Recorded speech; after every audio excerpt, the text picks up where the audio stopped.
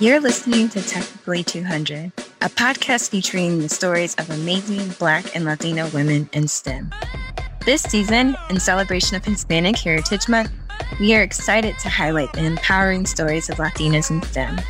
Stay tuned each week as we feature Latinas from a range of backgrounds within the STEM field, sharing how they've discovered their passions, overcame obstacles, and paved a way for their respective careers as women of color. Welcome back, everybody. We are at episode 3 of season 4 with Technically 200, focused on Latinas in STEM in honor of Hispanic Heritage Month. Today, we have our lovely guest, Gabby, with us. I'm so excited to jump into things. I want to first kick it off by allowing Gabby to share with our listeners a little bit about who she is and what it is that she does. Thank you. So exciting to be here. My name is Gabby. I am currently a human factors engineer working at Abbott. I began my academic journey as a community college student at San Diego City College in California. And then I eventually got my bachelor's degree in mechanical engineering from the University of California, San Diego. And then eventually I went on to get my master's and PhD also in mechanical engineering from Stanford University. So I've done a little bit of moving around and jumping around within STEM, starting, from a very classically trained mechanical engineering background, working for Boeing in aerospace, to tissue mechanics and biomechanics, biotechnology, to more cell and molecular level work, trying to understand cellular mechanics, basically, and musculoskeletal tissues, to now medical device. So I'm excited to be here. That sounds like such an interesting journey. Also, your educational background, pursuing higher education, I think can inspire many who are trying to figure out, initial decisions on what to pursue, what institutions that they need to go to in order to be successful in certain career paths. So I think you'll have some fruitful experience to share with folks.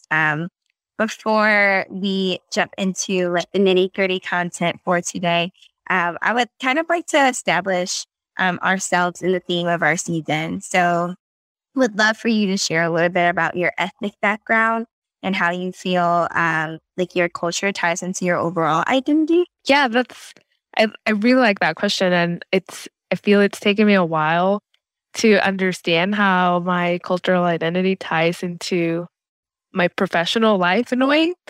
So I was born in Mexico. I spent most of my childhood in Mexico. I grew up in the border, in the Tijuana-San Diego border. And so I always felt like border towns are kind of not here nor there. They're their own landscape and they're basically their own bubble. And so even though I grew up for the most part on the Mexican side of the border, I spent a lot of my childhood coming back and forth to the US, hearing music in English, watching TV in English. So in a way, from very early on, I was very immersed in, just overall like the broader American culture. So the transition from Mexico to the US for my family didn't happen until I was 17. My dad had been working in the US for a while by then. And when we moved, it wasn't as shocking as a lot of people always describe, migrating to a new country, because I had been very exposed to a lot of these cultural elements. I didn't realize that I was able to speak English fluently enough that I was able to be placed in AP English in high school until I moved. And so my experience had always been trying to translate for my mom when we went to the store or when we went to a restaurant. But being fully immersed in a place, in a school where I had to speak English all the time, that's when I really realized at 17 that I had already a lot of that in my head. And so that aspect of the move wasn't necessarily difficult, but because I spent most of my childhood and my teens in Mexico, I feel like my cultural identity has always been very present. So that's probably different than a lot of people that make the move from a different country younger, earlier on. I know that was something that I saw my sister experience when I was 17. She was uh, 8 or 9. And I know that her experience, even though we came from the same family, we moved to the same places, was a lot different than mine.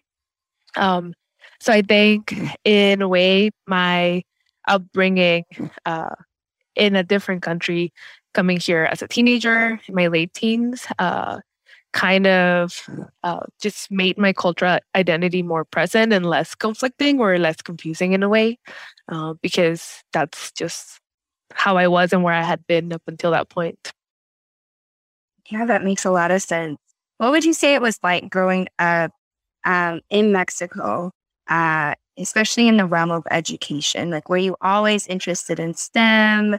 What role did education play in your household? I asked that because I feel like here, oh, even thinking about college, we're always pushing students to think about extracurriculars, think about your involvement, be prepared early on beyond senior year. So coming to the States, late in your teens, I'm just curious if you kind of already had that preparation going, if maybe you had that familial support, or was it new for you during that move?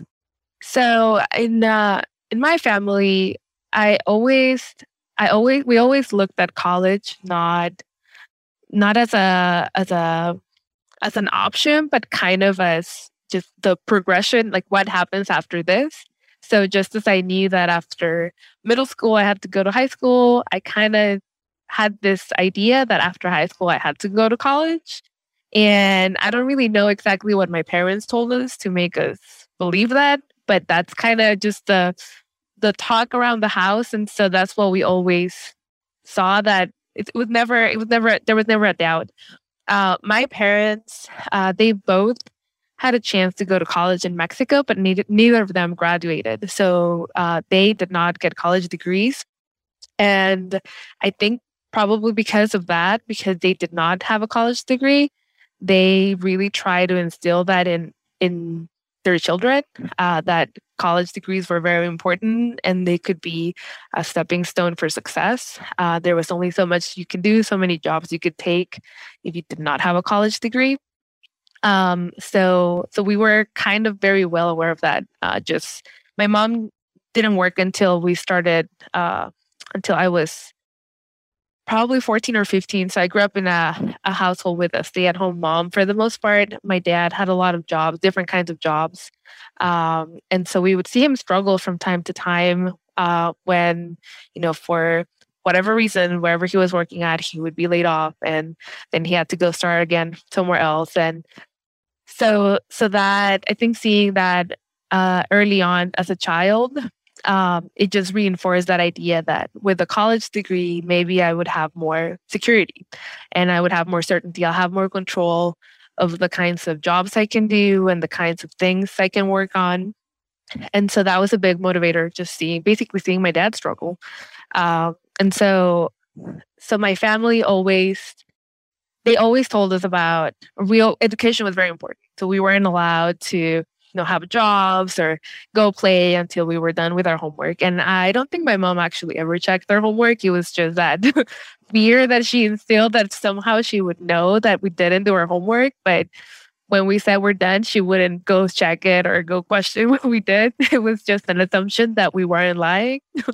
And so education was important.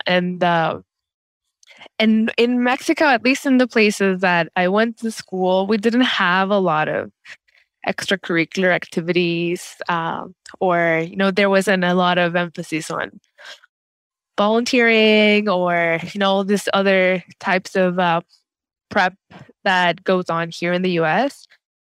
But I kind of knew about it, and this was just whatever I would learn from movies. Basically, any kind of movie where there was a high school student, you knew that they were president of the debate club, or they were playing sports, or they were part of the math club. And so all of those things I remember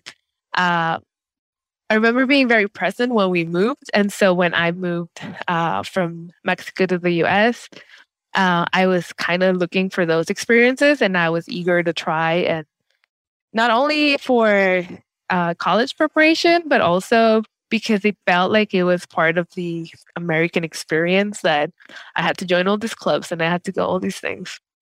Yeah, no, that makes a lot of sense. That's so interesting how that's ingrained in our like entertainment and like media culture of like, it's, through social media platforms. I mean, now we have TikTok, so I'm sure that kids all over the world are learning about things like that as well. But yeah, from movies, it's the traditional films that we've seen growing up. So you talked a little bit about kind of knowing that was the natural progression, some of the things that you inherently needed to do to pursue higher education once you did get to the States. Um, Tell me more about the experience deciding to go to community college from high school and then the role that STEM played in that. So, like, how you felt prepared to then pursue a STEM major, moving to an undergraduate institution and then a postgraduate institution like Stanford, which is huge. Yeah. So that it was a I wouldn't say that it was a conscious decision, but it just happened to be, I felt, the only decision that made sense at the time. Um, so when I moved from Mexico, I did a lot of my high school classes in Mexico, and so there was this whole equivalency of like courses that had to be done and see, what classes did she fulfill when she was in school over there and what classes does she still need to take.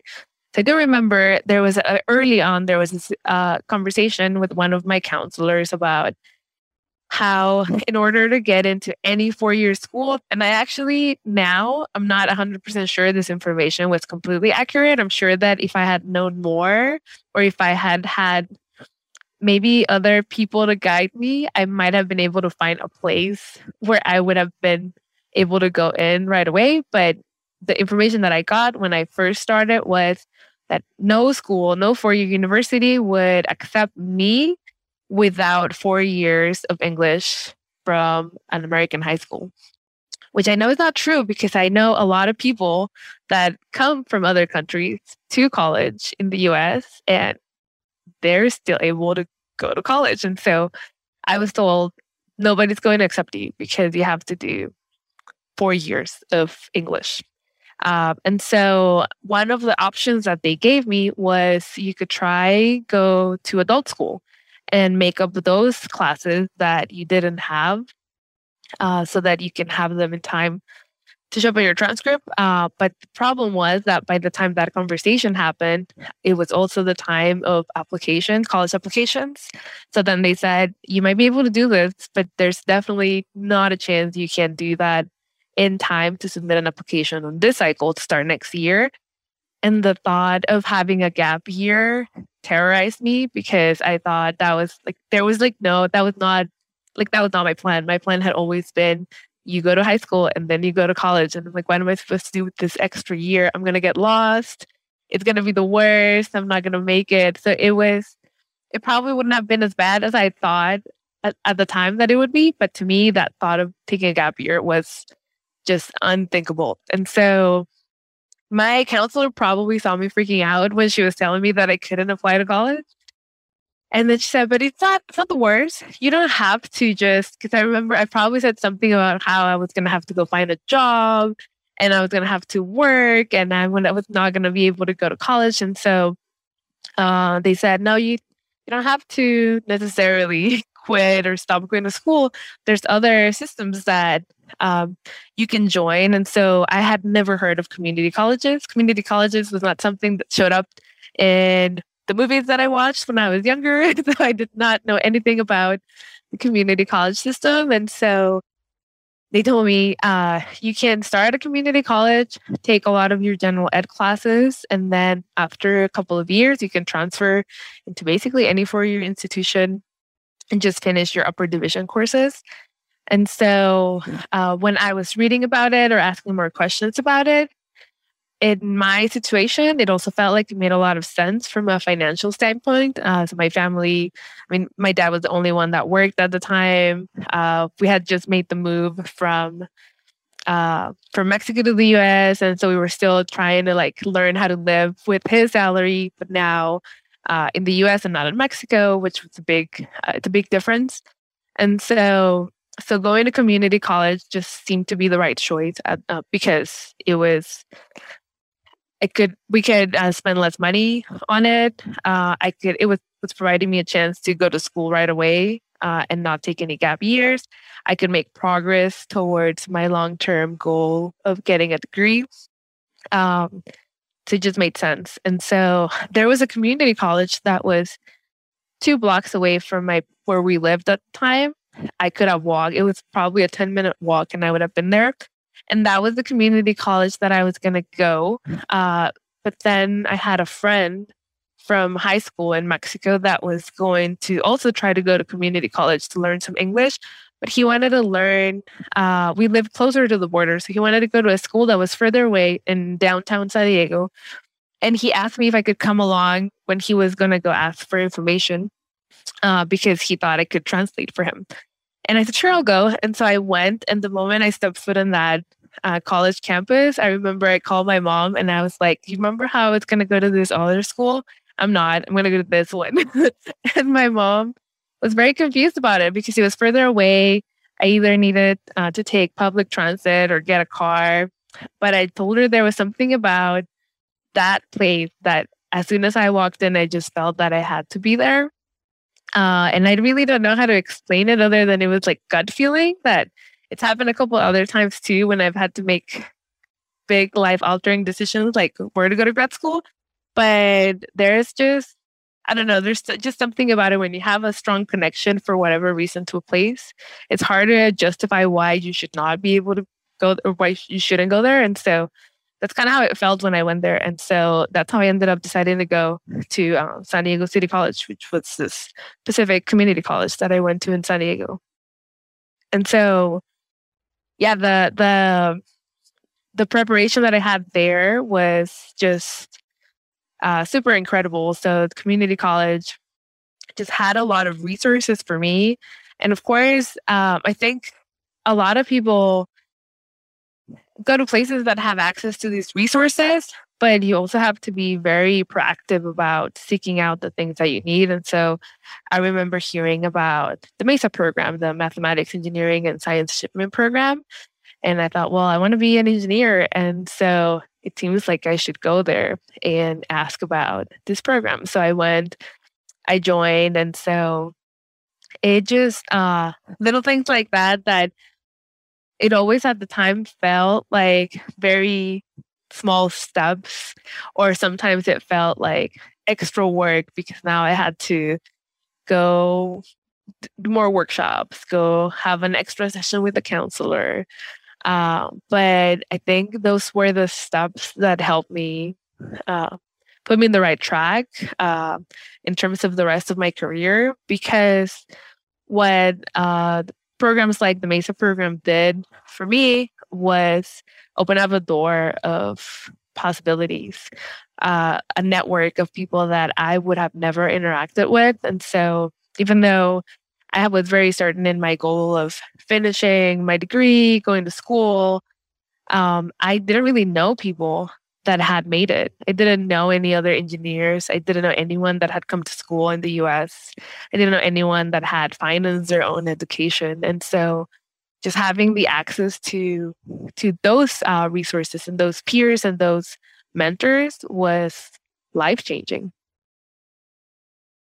I love how you kind of saw that, something special about that institution. And that was the door that opened up for you to kind of immerse yourself in that network and that space that had the resources to help kind of catapult you forward into your future endeavors.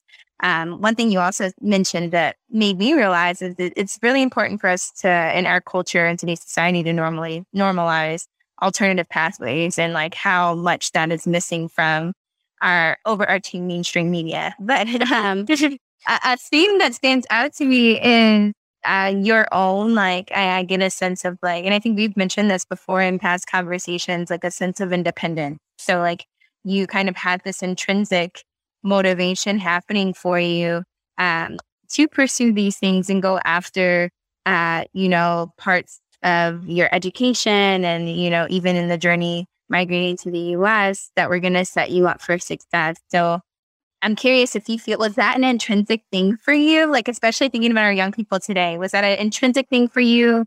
Or do you feel like maybe it was just kind of how you were raised, or yeah, what helped you develop that kind of skill set, that soft skill set?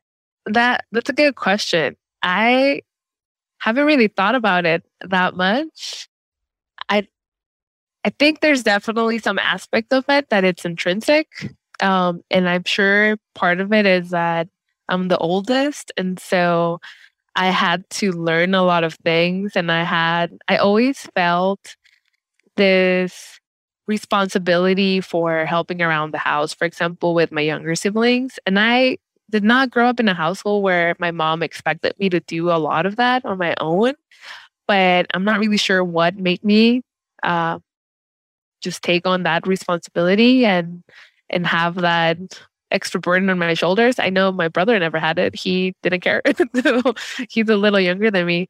But so I always had this strong sense of independence and just wanting to figure things out on my own and to do things on my own. And so, I mean, even in school, I remember, I think part of what drew me initially to a career in STEM was that I would really enjoy solving problems. And so whenever in physics or math, we had a problem set, just like the process of solving problems was very rewarding to me. And I always took a lot of pride in being able to figure things out when other people couldn't figure it out. And not for the sake of just saying I know this but you don't, but because then I got a chance to teach other people. And that was one of the things I enjoyed most. I remember from like my pre-college years that my teachers would often task me with teaching my classmates whenever they couldn't figure out problems. And so I would have like they would basically set up my desk as this like alternate tutor space where if there was a long line to go ask our teacher something, then people would start lining up on my desk because they knew that I could explain things. And that was very rewarding, this process of figuring things out, but then being able to share it with others. I enjoyed a lot. And so yeah, I think it's partly that like being the oldest, but also just this, thriving in this environment of figuring things out that really made me independent. And like you said, I think that does carry over to multiple aspects of my life. That was the case when we came to the US, and my dad, I remember he was really overwhelmed trying to figure out how he was going to afford paying for attorney fees to get our immigration paperwork in order. And I remember telling him, we'll figure it out. Don't worry about it. I'm going to pull out the computer and we're going to look it up. And I remember looking up online as a 17-year-old, looking up online, what do we need to submit my paperwork for residency, and calculating the fees, and then telling my dad, look, I looked it up online. This is how much it would cost. The attorney was basically charging you 3 times more. So we can definitely make it work if we do it on our own. And I don't know why my dad trusted me because when I think about this, as a 17-year-old, I would have been like, oh, maybe I'll go with the attorney that does this for a living.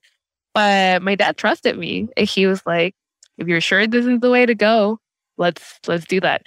And I mean, it worked out. Our paperwork got all sorted out. And but things like that, I think, I just never realized until much later that it's not everybody goes about things like that in this way. And so I guess that's kind of set me up for living a life where I truly feel like I've never walked away from a challenge. And I've never walked away from a challenge because I think, oh, this is too hard. I'm not going to be able to figure out how to make this.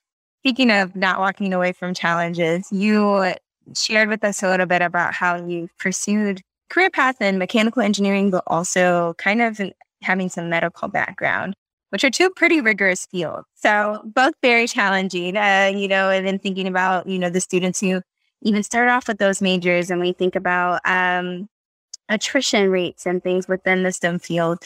So you were able to be successful and have career opportunities and opportunities in the field of academia, focus on both. So share with us a little bit about kind of where your areas of interest were during that time as you continued to progress your higher education journey, and kind of what has led you to the career path you're at now.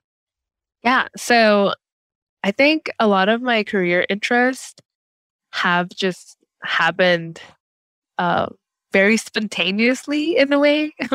um, I started when I started my college journey, I was very confused about.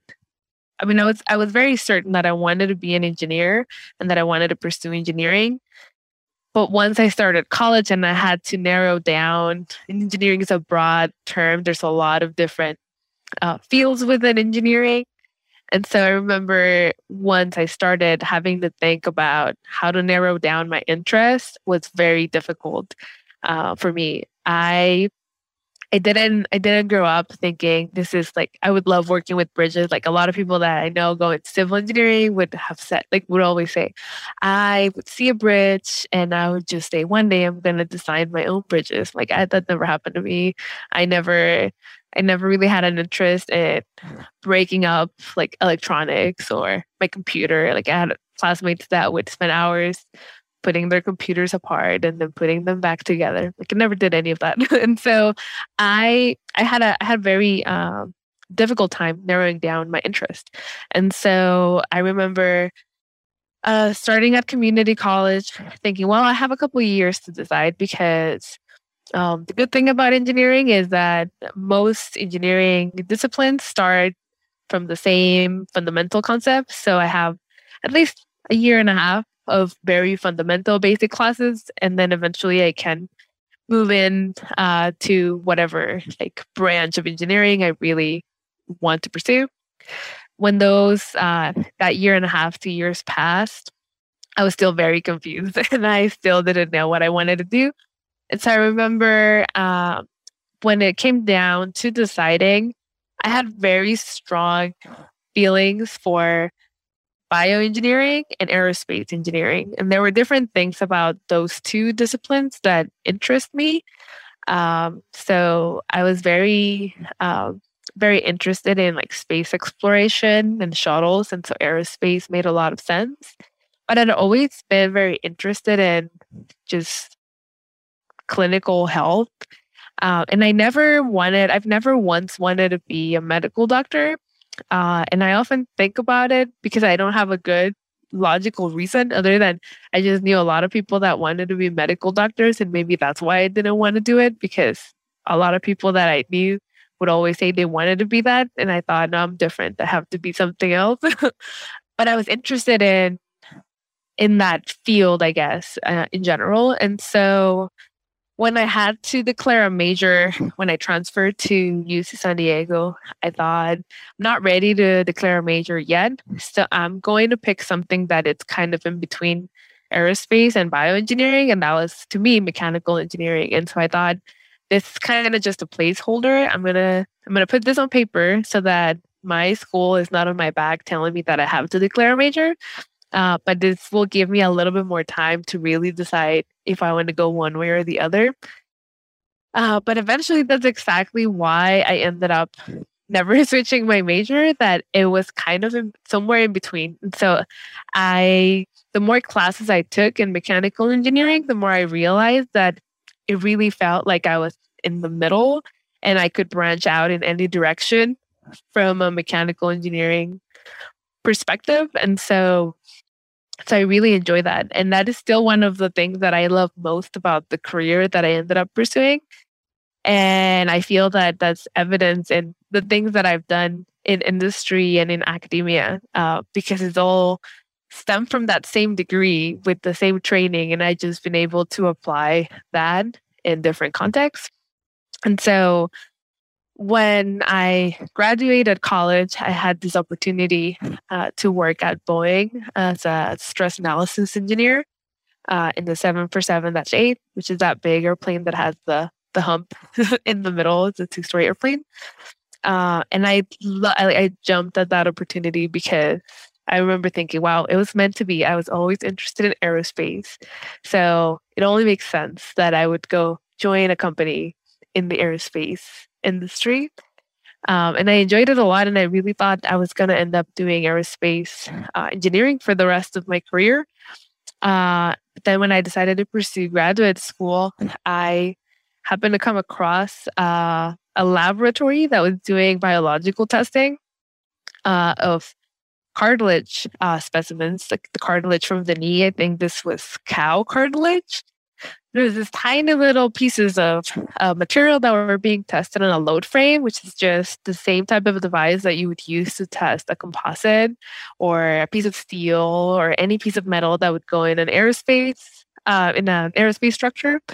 So I remember looking at that test and being really blown away by how you can, in theory, apply the same mechanical principles to a biological specimen.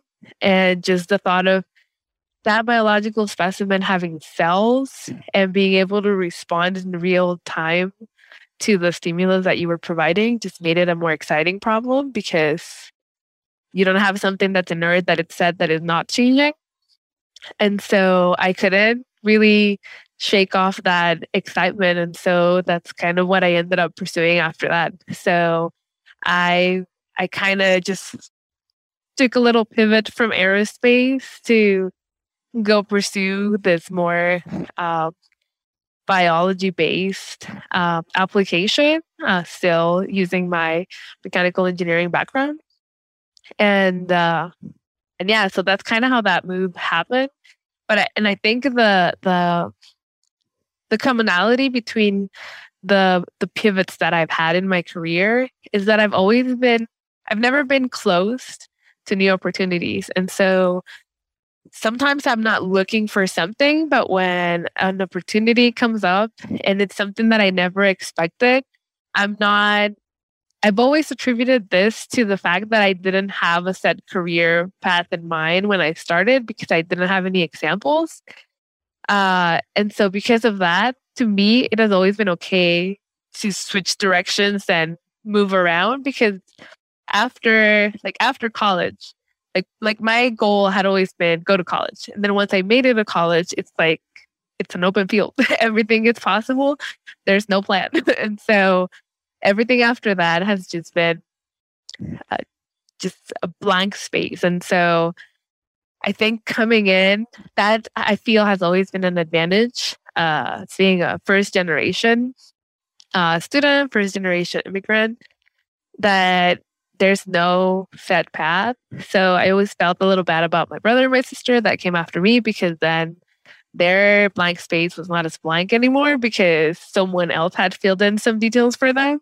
And I know the pressure that they had was different than the pressure that I had. And I'm sure that's true for other people that have more examples and more, sometimes like more guidance from parents or uncles or aunts or cousins or other people. So to me, that was one of the advantages, that in terms of my career trajectory, that I've just been able to do what I want, because there hasn't been anybody that has said, oh, you shouldn't be doing that. You should be set on your career goals by the time you're whatever age or you're at whatever stage. And so even now when, the opportunity to join Abbott as a human factors engineer came up, if I had read the description of my job on paper and I had any other type of personality, I would have probably said, no, I can't do that. That's nothing like what I've done in the last 10 years. But I remember looking at the description and thinking, oh, that looks like something I could learn. And that's definitely something I've never done. So it's something that that'll be a challenge to get started. And it was something that was very exciting for me, that just I felt very confident in my skills, but being able to learn a new application. There's this theme of like you recognizing that there's going to be a challenge or a problem in a new opportunity, and the spark of excitement that you're like, I kind of knew that was the direction I'm going to head, and that was right for me because there was a bigger problem to solve. Or I was able to recognize and I got excited about this opportunity, which I think is really cool and can speak to our listeners too, and like recognizing what are the elements in an opportunity that are really going to kind of set you on fire to go after that opportunity and like, spark that excitement for you to continue down, the career path trajectory or maybe an alternative path that you never really knew you might be interested in. So I think that's great for folks to hear. One thing you haven't mentioned that I think is important, especially with us talking about Latinas in STEM and women of color, with the overarching theme of Technically 200.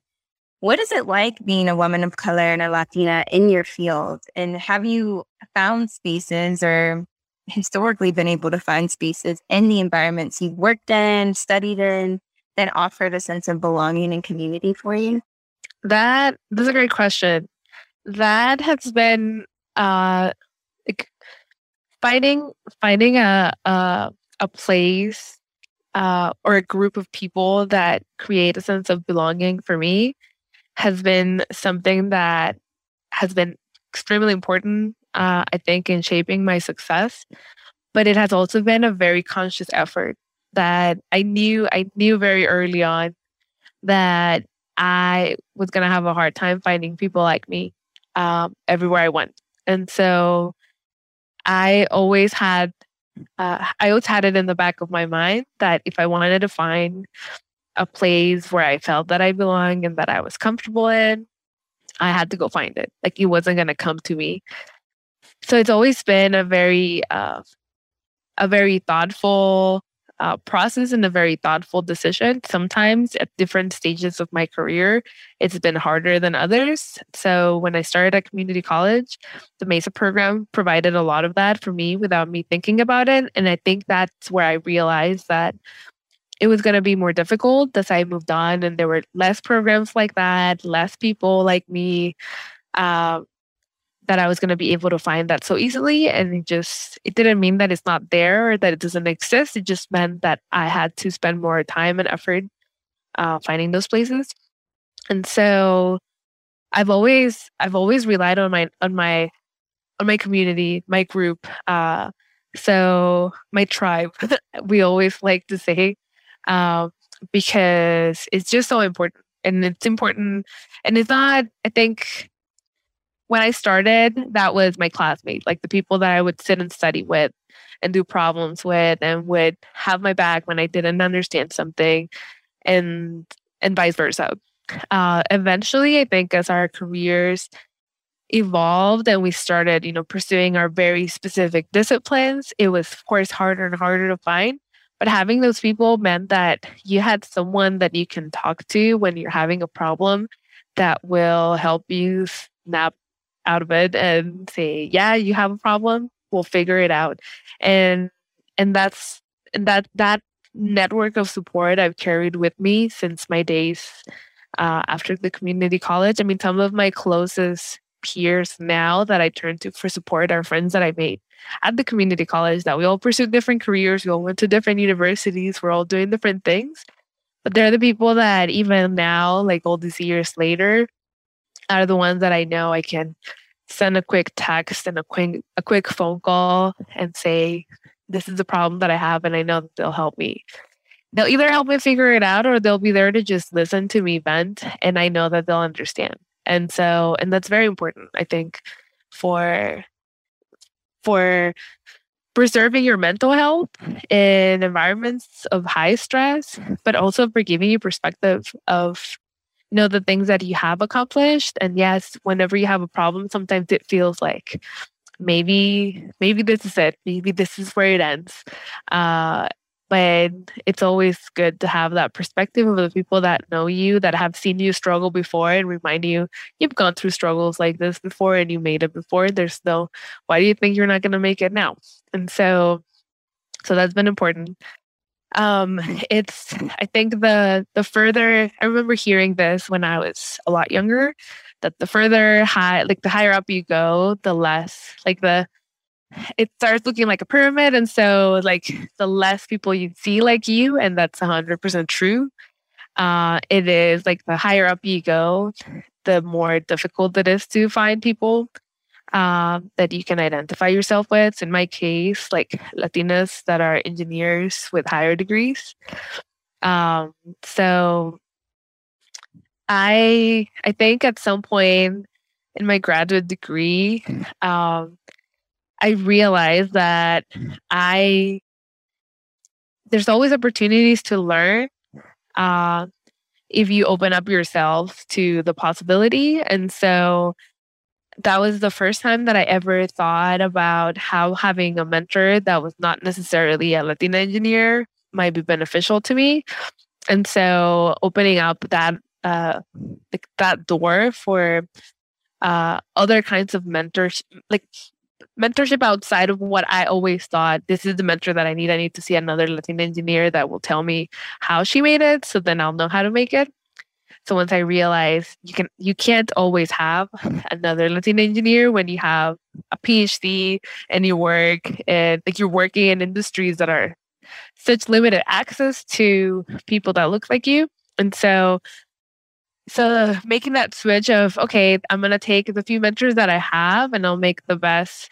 Like I'll learn from everyone, different skills, different things.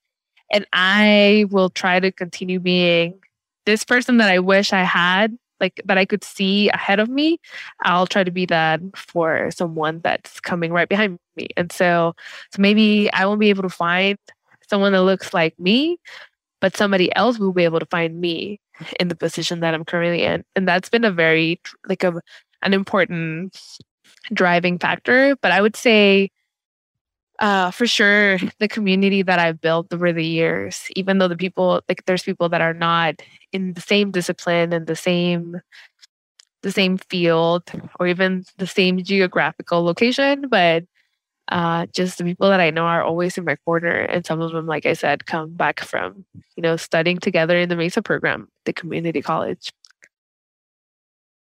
Oh, that speaks to so much. I think maintaining networks, even if, like you said, even if they're not in the same discipline, career path, but, that tribe of support that's supporting you as an individual, as a person. And then, recognizing that within your field, that more technical support and mentorship, maybe it's not going to always be the person who understands exactly what your experience has been, but finding value in that. I think that's a awesome message for especially the young people that we support as well. I mean, we have mentorship programs and such at Cote College. And I think, as we find as well, they get through college, they progress through our phases of mentorship, the access to professionals and executives in the field is limited when we're trying to match them with maybe, a Black or Latina young woman. And so, I think it's important to recognize that everyone has a story to offer and there's plenty to learn from that. Thank you for sharing that. I want to pick your brain a little bit, just thinking about having been in the academic space now with more corporate STEM-focused companies. Are there things that come to mind that you think these spaces or work environments could do to be more inclusive of people of color or specifically Latina women, just coming from your experience? Yeah, I think every place that I've been to, in a way, I feel fortunate that at least there's been some level of conversation about diversity and inclusion. But what I see as a problem is that typically we think about it when, you're in a company or you're leading a group and you say, oh, I would really like to have a more diverse group. We're going to do a search and we're going to recruit someone. And then you're trying to recruit someone and then you say, oh, our pool of applicants is so limited. So what I feel a lot of companies have failed to address is that you can't find people like there's only so many people you can find at a certain level, but you really have to think about it as a long-term investment and what can you do to get people to this position and how, like, what is your role getting basically tapping into the pipeline earlier so that you're able to help people get to where they need to get. And so part of it has been, providing resources to do more outreach programs. Since you're in high school, there's a lot of research that shows that kids, like starting in kindergarten, I think, already have like a disdain for math, or like they're afraid of math, even though they've never taken a math class. So when you think about those things, like this problem, like it's a very systematic problem that starts very early on. And part of it is representation, part of it is lack of resources and access. But there's a lot of companies that have funding that could, help at least bridge a little bit the gap, and, allowing people to participate or providing the space for their employees to participate in more, outreach programs that start not just at college, but like much, much earlier on. And so I think that is an important piece, in my opinion, that is needed. I think understanding that this is, it's been true in my case and a lot of people that I know, having, I don't want to call it the burden, but because I don't really feel that being an underrepresented minority is a burden, but sometimes it feels like it because compared to your peers that have had more established life, more like financial support from family, it's different than when you're the oldest in your family, you're the one that made it out, you're the one that could provide some support.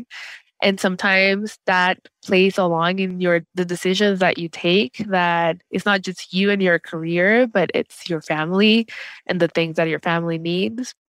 And sometimes that leads to paths that are different or are non-standard. And so when companies are recruiting people, sometimes they like to see this very straight lines of like, you did this and this and this and this. And then if you have this one like couple of years experience of, and I think this is also true in academia, not just in industry. If you have this like couple of years where you went and did something that, at least in paper, as a reader, makes no sense to you, there might be a very valid reason for why that person had to choose that position or that career. And it might have nothing to do with their ability, with their, how they perform a job. It might have to do with something that's more personal. And so I think being open to this alternate career paths and directions, it's going to open up the door to a lot of very qualified people that might be getting missed from like recruitment opportunities because they don't fit the mold or they don't have the standard path. I mean, the same way like standardized testing, that there's like no standardized test that really can measure your success, like your ability to succeed in a program. I don't really know who came up with the idea of standardized tests or why more programs haven't gotten rid of them, but I think more research shows that it really is not an important marker in determining your success in any stage of your career, like whether it's the SAT going into college or the GRE going into grad school or the MCAT if you're going to med school. And so I think a lot of programs are starting to realize that having those like test scores it's kind of an obstacle in being able to broaden up your pool of applicants because it really limits your choices to a very specific group of people that tend to do good in those tests. And if you have anyone that doesn't do good in the test, it gets excluded from the pool of applicants. But that person might be a great fit for a program or a great fit for a department with a lot of chances for success. And so it takes some effort for people that have the power to make those changes to say we're going to do things different. And a lot of people are going to question why, but we have to do it. And I think if more programs and more companies approach recruiting like that in a more open, like if they figure out a way to remove some of their expectations and biases for what does a successful person look like, they might realize that success takes many shapes and forms. That was so insightful, Gabby. I think it speaks one to who you are, I think, in the realm of this, of your career path and experience and how you've showed up in these spaces. But it also spoke, I think, just overarching about the communities of people that can, that are ready and willing to integrate into these spaces and offer something often probably innovative and new perspectives that can really benefit these companies and institutions. And again, going back to that alternative pathways conversation, the importance of that and creating pipelines that will set people up to be successful and not just, make sure that the companies are getting the outcomes that they needed. It's definitely a reciprocal investment. So I think it's super important for folks to realize. I want to wrap up. I think this conversation has been super fruitful, but I'd love to wrap up and ask, if you were mentoring your younger self, what would you tell her or what would you teach her? Oh, that's a good question. It's a hard question. I'm not sure exactly what I could advise my younger self, because I still haven't figured out how to advise my current self on this. But I think if I could figure out a way to, even as open as I look, or I might come across to new opportunities and, just new challenges, it is hard to put yourself in that position. And I think whenever there's been a time of change or a pivot, there's always a bit of uncertainty. So it's like this weird mixture of like excitement and joy, but also uncertainty and anxious, like stress, like caused by like anxiety from, am I going to figure this out? Is this the right fit? Should I stay doing what I'm doing? Should I move? I don't know. There's always a lot of what ifs. And so I think if I could figure out the words to tell my younger self that it doesn't matter what I decide, things will work themselves out. I know it just sounds like, it always sounds like such an abstract thing and advice, but it is kind of true in the sense that whatever anxiety you have might go away, and then they will get replaced by new kinds of anxieties about new kinds of problems. So that's never going away.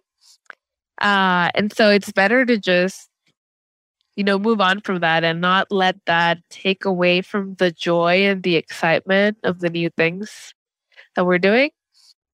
I think the other thing I would advise myself, or I would tell myself, is that to not minimize the things that I've done. So I think one of the big challenges that I've faced very early on is that once I figure how to do something, or once I think I've made it to something, my brain transitions into, oh, well, this is now easy in a way, even though it's not necessarily easy, but it just feels like I already solved that puzzle. So if I solve that puzzle, how difficult can it be for somebody else to solve this puzzle? And that's not true at all. That's not true for everyone. And it's even not true if you wanted to solve the puzzle yourself again. And so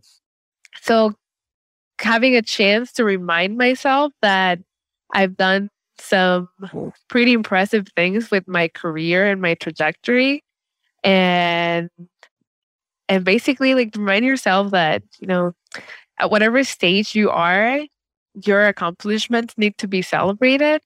And, you've come so far, so much further than anyone thought you ever would. I mean, not everyone. There's a lot of people that I think thought that I would make it really far, but I also think about the people that I'm convinced didn't think I was going to make it really far. And how I have made it really far. And it might not be at all like what I thought I would be doing 10 years ago, but I'm doing some really amazing things. And so just keeping that perspective of, I've overcome a lot of challenges. I've had many successes. And even though you keep finding challenges, that doesn't take away from the challenges that you've already overcome or succeeded at.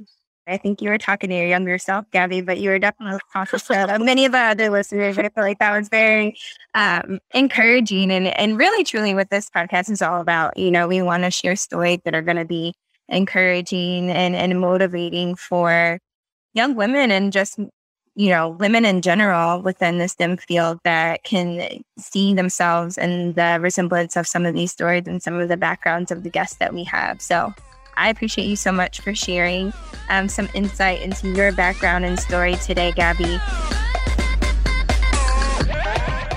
Thanks again for listening to today's Technically 200 episode. Don't forget to subscribe and visit us at technically200.com.